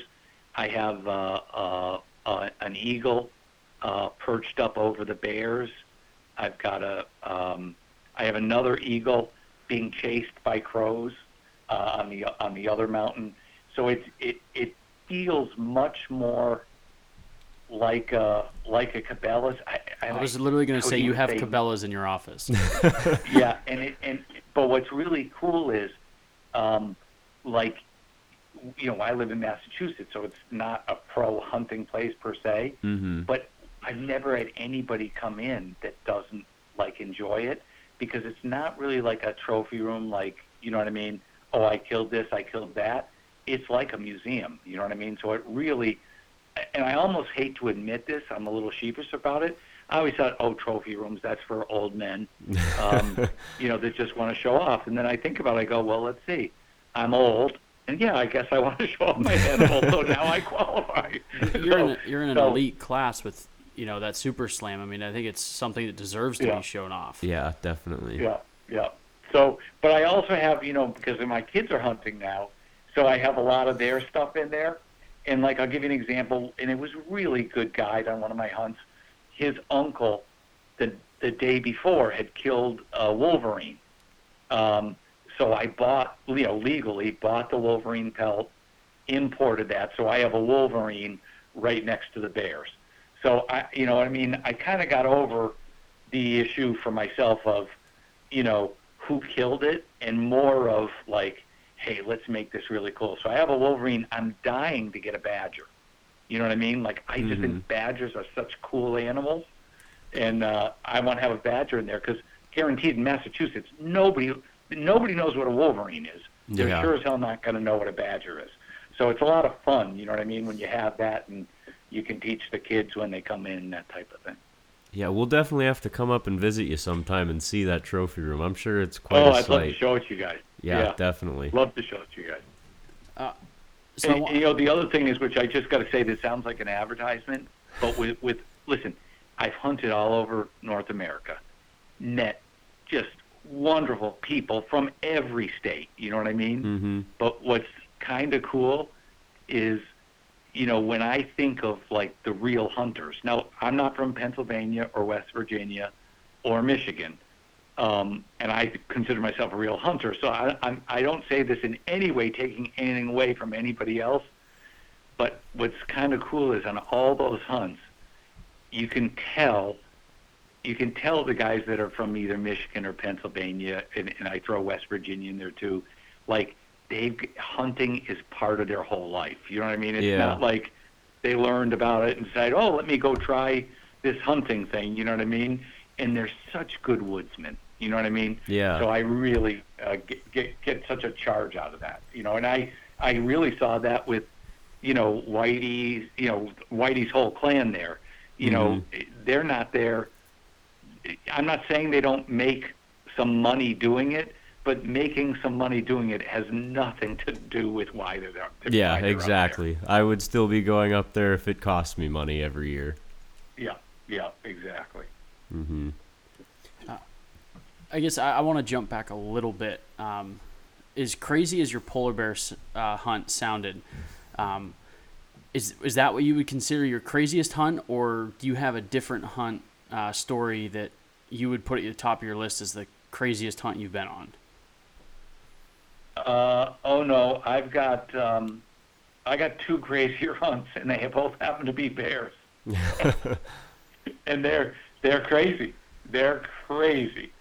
I can do them tonight, or we can do them another time. You know what I mean? I don't want to keep you guys, but it is amazing. I'd like to hear them. As long as you've got the time, we've got the time. I would love to hear them. Okay, so we'll do the two bears, and then we'll call it quits. So first, 2008. I'm in. Let me just check on that date. It wasn't 2008. It was 2012.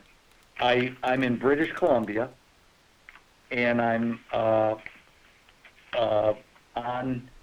hunting out of Terrace, British Columbia, and I'm fishing a river. And the way we're not fishing, we're hunting the river, and the way we're doing it is we're in an inflatable kayak, and what we do is this section of river is you float the top half in the morning, and then based on what you see, you decide whether you want to float the top half again or the bottom half in the morning. Yeah, I shot it on October 9th, 2012. So my guide, really, really good guide. We start off in the morning, and it's a small kayak. So I'm in the front of the kayak. My feet are like pushing into it. It's obviously inflatable, but my feet are jammed in the front. I've got my bow across, not my lap, because it's actually being supported by each side of the kayak, call them pontoons, if you know what I mean, yep. The inflated part. And his feet are like really pushing on my butt, you know what I mean? It's not the most comfortable thing I've ever done. And we're drifting downriver, and he sees a few bears that I don't even see. It's a little bit misty. It's early in the morning. When I say I didn't see, I saw the brush move and movement, but I mean nothing to speak of. And they were probably 300 yards off or whatever. Mm-hmm. And he had said to me, it's usually over by 10 o'clock or 10:30. And as we drifted around, we're drifting down, and the river is filthy with sockeyes and more fresh silvers. Mm-hmm. I mean, there is not a foot of the edge of the river where you don't have rotting salmon. The place is just covered, and there's big bear tracks, right? Mm-hmm. So as we come around, the river is on a very large sweeping turn, sweeping to the right, and the wind is in our face, and it's a heavy cut bank on the outside of the river on the left side as we drift down. So probably like from the water up to the top of the bank, it's probably like 4 feet, okay, maybe 5 feet. And on the right side, it's a gravel bar, and it's it's nice and level and hardly grades up off the water, if you know what I mean. Just almost at the same level. And we're going down, and whatever he was looking at, it just happened to be. I look down and I see a monster bear. I mean, a monster. And you guys know what it's like, how whether it's fishing or hunting, when you see a monster, there's no double take, there's no maybes. Well, let me take another look. Like, this thing was unbelievable. And, I've done a lot of hunting on the Alaska Peninsula. I've seen a lot of big bears. So I go, Chad, big bear. And he looks and he sees it. And the bear is walking down the river on that gravel bar on the inside. So he paddles the canoe over, and again, we can't see around the turn, and there's enough of a grade difference that he just walks far enough away where now that gravel bar is protecting us from seeing him, because the grade on the river is fairly steep, if you know what I mean. So just as I'm getting out of the canoe, and I got my bow, I mean, I'm going to go kill this bear. There's no two ways about it. And he goes, get back in, get back in, get back in. So I get back in, I don't even know why, and I look over, and that very same bear is now walking straight across the river to the left side. And it's deliberate. He knows what he's doing. Once he gets to the middle of the river, he starts swimming, and he's probably he's less than 200 yards below us. Maybe he's 150, 175, hard to know. So the guide starts paddling the kayak as fast as he can across the river. And the bear crosses the river, climbs up, and gets on top of the bank. So his feet are probably like a foot above my head, because he's up on the grass, and he shakes just like a dog getting out of the water. He shakes, and all the water's going off, and the guide is paddling for his life to get us over there so that we don't, because the current, as we go across the river, the current's getting heavier and heavier and heavier. Mm-hmm. Now I hope this story comes out well over the phone. So as he's paddling, we're now approaching the bear. I've got an arrow nocked, and he says, "You better draw." And you laugh, because I love to tell it the way it is. So, Mr. Einstein here, I'm holding my rangefinder in my hand. I guarantee you, we're moving at like 7 miles an hour. You know what I mean? Because he's paddling us so fast. So, of course, I lift the rangefinder and then realize this isn't doing me any good. So I drop the rangefinder. We're now about 30 yards away from him, but we're moving fast. And he's been paddling pretty much with the paddle on the right-hand side so that he's fighting and keeping the current from pulling us downstream. So now the current is so heavy as we approach the bear, it swings the canoe or the kayak. So we're now headed straight downriver, parallel to the bear. And the bear is standing parallel to us on the bank.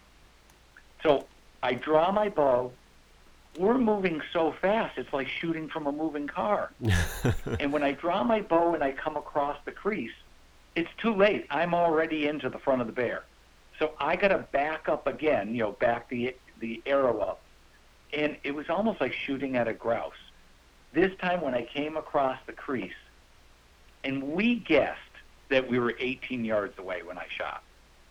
We'll never know for sure, but I would say it wasn't closer than 15 and it wasn't more than 20, so we can't be off by much. The arrow hits exactly where I aimed, right in the crease. Now think about what happens here. The current is actually taking the canoe, and I'm not kidding you guys, right to the feet of the bear. Like, you know what I mean? Threw an arrow through. Yeah. So the bear, and by the way, the arrow was sticking out about 10 inches because it buried in the far shoulder. So when it hit, the bear let out a tremendous roar looking downriver, okay? And I mean it, just like in the movies, guys. It's like a death roar is what they call it, right? Then he sees us. And when he sees us, he decides, and I'm not kidding you guys, he's coming for us. And he takes like a leap. He jumped. He didn't walk. Right, his front feet were on the edge of the bank. And he looked, he was starting to coil, like, here he comes. Yeah. And I remember saying to myself, do not splash, because the guide was in front of me. He was fixated on the guide. I knew he was going to kill the guide. And I thought, just don't splash, just float down the river, and, I'll probably be okay. Anyway, he decides not to, and I think he was just too much pain.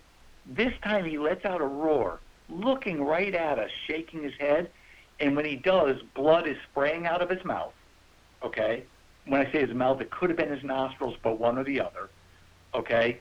And you can also see when he roared, blood was actually spraying out where the arrow was sticking out. So the guy paddles the canoe downriver. By the way, his gun was tethered to the bottom of the kayak because, you fall over so much. So there was no backup. There was no gun. There was no rifle. Anyway, we cross the river. We get to the other side, and the outfitter's Bob Milligan, great guy. And Chad pulls out his cell phone, and he calls Bob. Bob answers. And Chad is talking. He goes, he just killed the world record. He just killed a monster. He's just talking, a mile a minute. And Bob keeps going, is he dead? And the guy says, he smoked him, blah, blah, blah, blah. Bob goes, is he dead? He goes, Bob, I'm telling you, I know he's dead. Yeah? Call me when you know he's dead. So he hangs up. We don't wait a half hour or an hour. This kid's all jacked. We just tow the kayak, about 200 yards upriver, hop in, cross. We get to where the bear was standing. Guys, we cannot find a drop of blood. Okay? Not a drop. Huh. We spent probably 15 minutes, and I finally, about 15 yards away, in the opening into the deep, heavy timber, and you guys know what that's like in Alaska. Yeah. It's like rainforest. I find a drop of blood. So I show him the blood. He goes in front of me, and now we're following a scant blood trail, hardly anything. And we go probably 100 yards or 150 yards, and he says, stay right behind me. And all the stories I've read, bears are like leopards and lions. They attack the second person. So I'm saying, no, dude, I'm staying like 30 yards back. I'm not staying right on your tail. Yeah. And whether that's really smart or not, who the hell knows? But anyway, it's what I decided to do. So all of a sudden he stops. He said, did you hear that? And I'm thinking to myself, No, I'm a 55-year-old guy with bad hearing. Of course I didn't hear it. So he calls me. He could hear the bear breathing. Oh, and we found the arrow. So the arrow was broken off. Like maybe it was like 12 inches of arrow. The fletching broken off. And when we found the arrow, there was no more blood. But he heard the bear. So I said to him, look, let's just back out and wait. He goes, no, you never wait on these things. You got to go kill it. So me being the dummy, I follow him. And there's the bear lying, facing directly away from us. But also the wind is going from us to him, and he smells us. And he lifts his head up off the ground and swings it around and sees us. But then, like, his head falls like it weighs 1,000 pounds back onto the ground. So he's, clearly he's dying. Yeah. So I go, let's back away. He goes, no, you got to put another arrow in him. So we're at 30 yards, and for me to get a shot, I have to walk closer to him because of the contour of the land. So I walked the 5 yards. Now he's got his gun, right? So I have. Did you say walk to 5 yards or walk 5 more yards? 5 more yards. Okay. So 25 yards away. Okay, I just wasn't sure what you said there. Yeah. So it's a big mass of nearly black, dark brown animal in the darkest brown undergrowth. So I'm looking at the animal. I can't figure out, and I know this is embarrassing, guys. I can't figure out what to shoot at. You know what I mean? I'm looking, and I'm really trying to figure. So the guide says to me, and he called it perfectly. He said, see that shiny spot back on his rib? I said, yeah. He goes, you aim right for that, and you're taking out both lungs. So I got to split the pins, using a heavy arrow. But, guys, I mean it. Like, I hit the shiny spot. I didn't almost hit it. Like, I put the tip of the broadhead right through it. So the arrow went in, like, around where the back rib is, and actually came out next to his neck, where the collarbone is. Yeah. So just the broadhead was sticking out the side of his neck. And we didn't know that till afterwards. So I hit him, and when I hit him, the bear, like, lunges forward, though, like a dead bear. You know how an animal, you know what I mean? Mm-hmm. He just, like, lunges and goes, oof. I'm not making this story up. His name's Chad Miller. Chad turns around and high-fives me and says, you smoked him. And we both turn back and look at the bear, and the bear stands up and starts walking right to us. Now, I know in hindsight I didn't at the very moment, but the bear was dead on his feet. Yeah. It had nothing to do with us. It didn't have to do with aggressiveness. He was just walking. Mm-hmm. I knock in. So first thing I'm doing is saying, Chad, don't shoot it. All I can think of is, like, this could be the world record, and this guy's going to dump it with the gun. It's not going to count. I don't care if he's going to bite my legs off. Don't shoot it. Yeah. I knock an arrow, and I don't know if you guys have ever done this. It's such a classic sophomore thing. I shoot, and I drop my bow to see the arrow go into the bear, and I literally didn't even touch skin, but cut the hair on his belly. You know what I mean? Like, shot right under him. Mm-hmm. So he's still walking. Like, he's coming right almost, it feels like he's walking at me, but he's really at an angle. I knock another arrow. He was so dead that when the arrow hit him, the actual arrow hit a rib, and obviously split the rib and went into him, but the bear was knocked over by the arrow hitting the rib, and wow. That was it. So that was, even though it was, all we had to do was back out and give that bear 20 minutes, and it was a dead bear. We just didn't give it enough time. That's as simple as it was. And then the brown bear, which Whitey heard the story. Yeah. Whitey, you should tell the story. No, I'll let you tell. I wasn't actually in the field with you. I did help take the skull out of it, though, so I did have a part in it. Yeah. So this is not, I'm not proud, but I'm not going to, like, turn around and tell it any other way than it happened. So I kill a moose, And remember, I've only got a caribou and a brown bear left. So, and this is this past year in Alaska with Whitey. And Mike and I drive upriver to where Whitey is. After checking the carcass where I killed my moose, and we had a small sow hit it, and Mike could tell by the sign. So it wasn't a big bear. So Mike says, well, you might as well come with me upriver. So we go upriver. But on the way upriver, we pass a spot that's got the remnants. You can tell a bear had buried a carcass right on the shore. It looks like a native, shot the moose, which is what the natives do. They don't really leave the river, and dumped a moose. So a small bear had come. So we watched the bear run off as we went upriver. And Mike goes, that's not really that bad a bear. It's a pretty bear. And it was small. It's a 7-foot bear. And I go, no, I wouldn't shoot that. Now we come back downriver about 3 or 4 hours later, and same bear is on that carcass. Mike goes, what do you think? I said, let me out, I'll hunt. So Mike pulls over. I had a chair with me, for a blind. So I set the chair up right against the alders, and I literally, if I leaned back in the chair, I'd fall in the river. Like, I'm right on the edge of the alders, on the edge of the river. So even though I'm totally open and exposed, there's no way the bear can see as long as you don't move. You know what I mean? You got the the backdrop behind you. Mm-hmm. So I'm there for, I don't know, an hour or so, and all of a sudden I hear the breathing. The bear came, both times the bear ran off, it ran off in a very wide open spot, but it came back on a trail that was a lot closer to me than I expected, which was really just a cool rush. So about 20 yards away, he comes in. I watch him for about 35 minutes, finally get a shot, take the shot.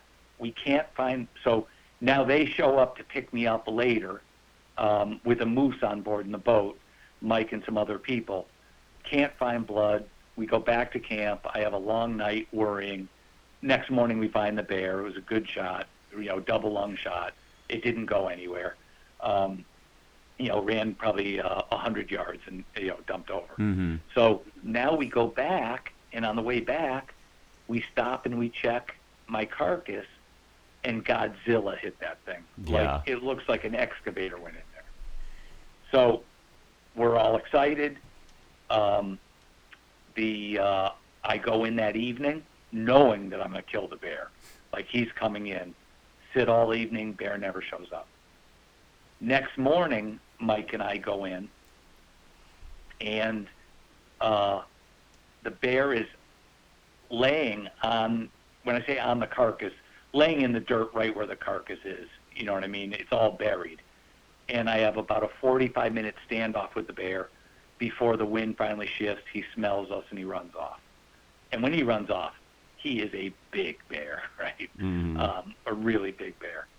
So I go in that night, and or I shouldn't say night, afternoon, and a small sow shows up and eats, and then a really good bear comes in, like a shooter bear. He's over 8 feet. He's a good bear. Mm-hmm. Probably, wouldn't you say, Whitey, your average bear up there that guys are killing are about 8 feet? Yeah, I'd say. Yeah, yep. And mature, not a young bear, a good bear. And so he's in, and he starts messing around, and then you hear, when he came in, he was popping his teeth the last, I'm going to say 200 yards walking in. What does that so he's signify, I guess, the popping of the teeth? Because me personally, I haven't been to Alaska. Frank's the one that does all the guiding up there. So when they're popping their teeth, that is basically saying to the world, I'm coming, and I want to fight. So if you're dumb enough to stay here, you're going to have to mess with me. So he's making this noise, and he comes in and gets to the bait, but as he gets to the bait, I hear another bear just like this.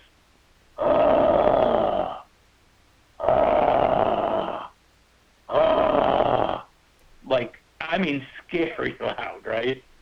And it's this big boy.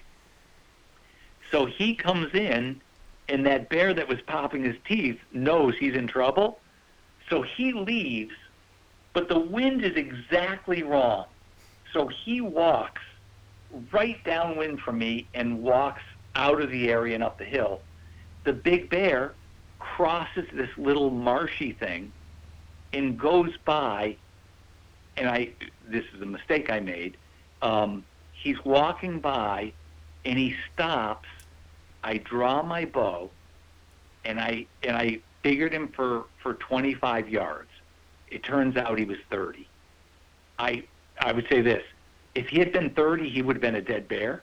But because he wasn't, I didn't know where I hit him, but I hit him. And I didn't know that the bear was farther out than he was.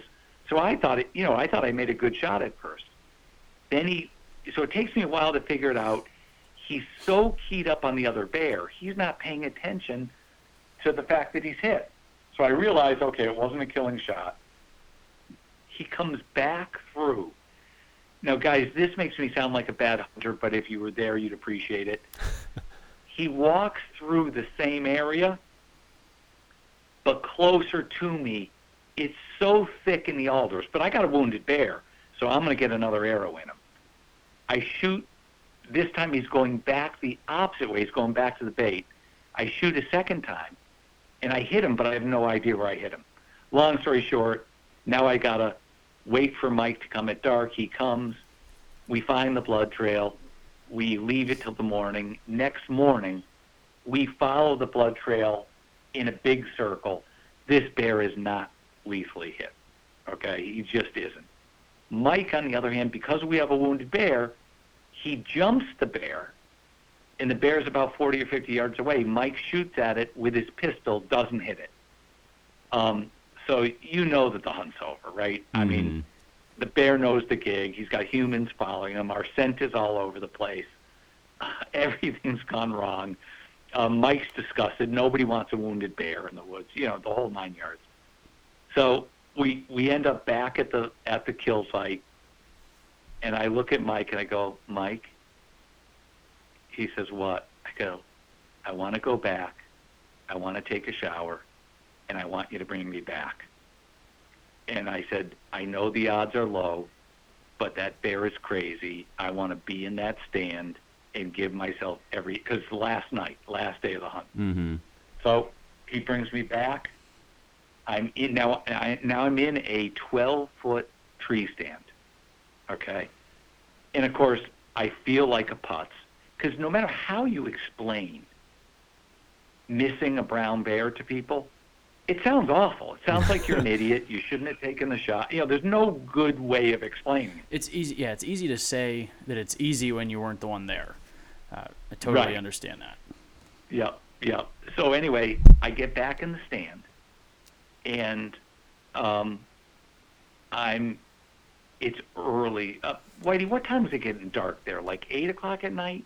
Yeah, by the end of the season, it was probably right around there, 8 o'clock. Yeah.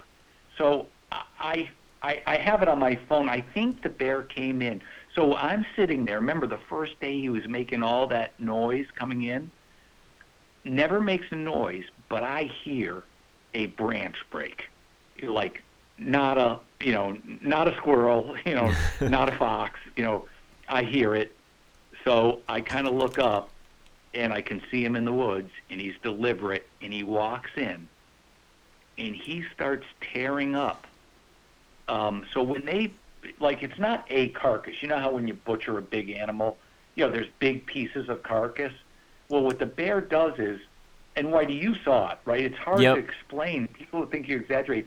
It looked like somebody hired an excavator, like not a small bobcat, a big bobcat, and just took call it a 20-yard area, 20 yards by 20 yards, and just literally tore the whole thing up. So he comes in and he digs this hole that clearly has already been dug because all the soil is loose, right? And he pulls out some meat and he starts eating, and but he's pissed, right? And he's really and actually I'm forgetting a major thing. that other bear, you could tell when he came in, he was like looking, he wasn't looking for a human, he was looking for the other bear. Mm-hmm. Like the other bear must have shown up during the night and like eaten or left his scent all over on the big bear, because the big bear was just acting so mean. So I'm sitting in the tree stand. He's 23 yards from me, never giving me a kill shot. It was over a half hour, and during that time period, twice, I got adrenaline shakes, guys, like you would not believe. And it was absolutely because, in plain English, I was shitting my pants. I mean, the power when he was digging holes and stuff. And when he was digging, it would be like a college kid going into a refrigerator to see who stole his beer. He wasn't going in to eat anything. He was just checking to make sure it was there.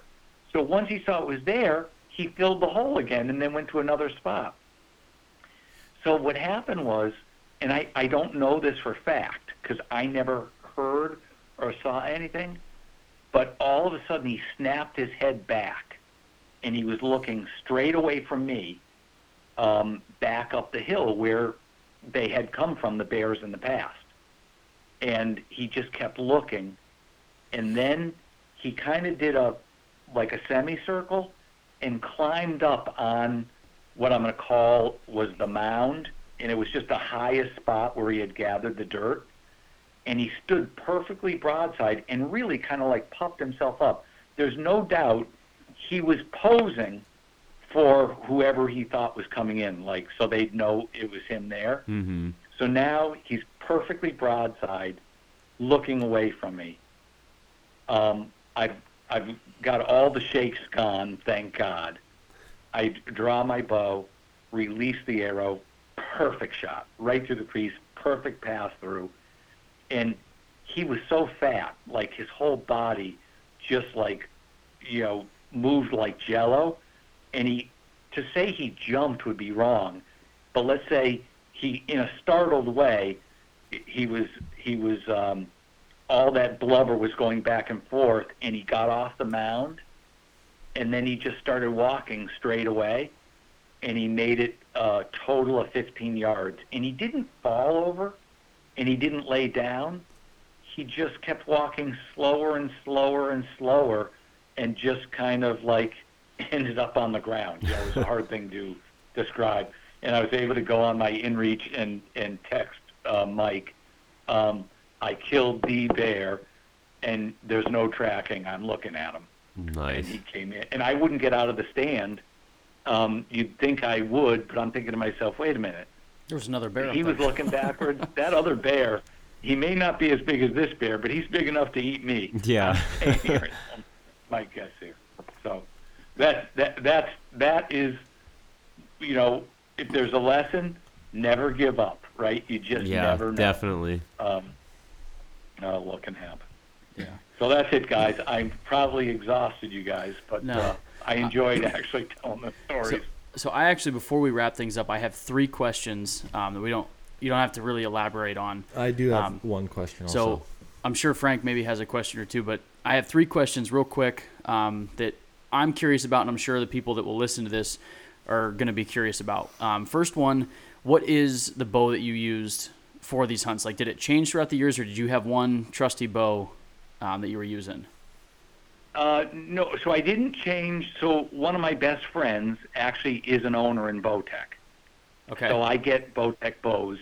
But, what I found, over the years, you can change bows every 2 weeks. It's not going to make any difference. It's How the about hunter that practice shoots and it, make yeah. good shots? Yeah. It's just a so, curiosity thing. We all shoot different bows yeah. here at the table.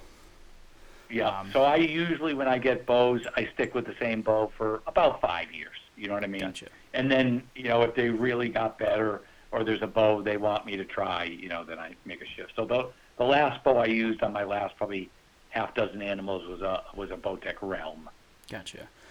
Second question is, when you go on these hunts, do you tell your guides that you're pursuing the Super Slam? And if you do, does it change the dynamic at camp?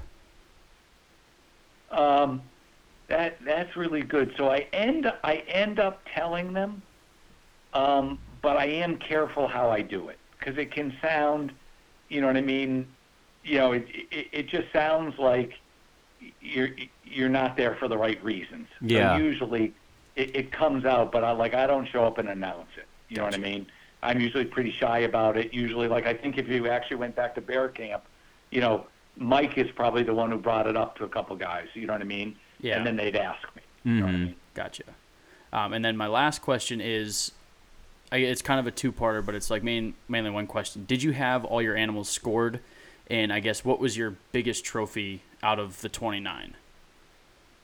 Oh, that's a great question. So I had the state record Shiras moose in Utah, which is just a magnificent animal. It's hard to believe it's not an Alaskan moose when you look at it. Of course, it's miniature compared to an Alaskan moose, but it's got that look.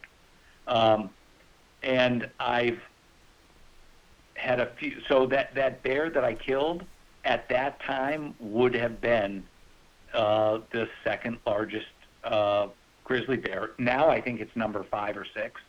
You know what I mean? Mm-hmm. And I never did register it. You know what I mean? So at the time it was number 2 in the world. Yeah. Yes. Yeah. Well, Green scored. You know what I mean? Yeah. Like we really believe it was. You know what I mean? But you know what's funny? I'm not really a big score guy. There's nothing wrong with it. It's great. My kids love to do it. I usually get, like, if I'm hunting, like whitetails, and I get an old bruiser and he looks like a bruiser, I get more turned on by, you know what I mean, old and gnarly than I do, you know, the scores per se. You know, so that's kind of me. And also, yeah, I'm not that bright. Half the time, I can't figure out which ones are better than the others. Yeah, so we've never officially scored anything. I think we're kind of on the same level where, you know, whatever gets your heart pumping, whatever trips your trigger. But I was just curious if, you know. Yeah, in fact, I will make this comment too. On the animals that I've had scored, it's usually for the outfitter. You know what I mean? Yeah. Okay. Like, it wasn't me. You know, the outfitter. They wanted the bragging like that rights. Shiras moose. That was a big deal to the outfitter. You know what I mean? But, you know, to me, you know, it's almost like when you draw your bow, the animal you're shooting at is the biggest animal in the world. If you know what I mean. It sure makes your adrenaline feel that way. Yeah. Yeah. Yeah. All right. Well, I appreciate that. That's the 3 that I have. Tommy, I know you said you had a question. My for him. question was actually your third question. Okay. So Frank, do you have any? No, I think you had the privilege of spending some time with him, so I know you had a little bit better. Yeah, when opportunity actually, than I did. because I had heard about him, you know, heard about you, Jeb, from a couple other people coming in and out of camp and whatnot, because you were downriver, 20 miles or so from us. So I hadn't actually gotten to meet you. I heard about you, and I was super excited. I was like, I really, really hope I get to talk to this guy. And you know, I probably, the first night that I was actually in camp with you, we sat at the table, and I was just asking question after question, not even about just the Super Slam, but just hunts in general that you've been on. And I had a lot of fun sitting there talking with you, and I had a great time talking with you again tonight. I'm really glad you made time for us to come on the podcast. Oh, good. I hope it was good, guys.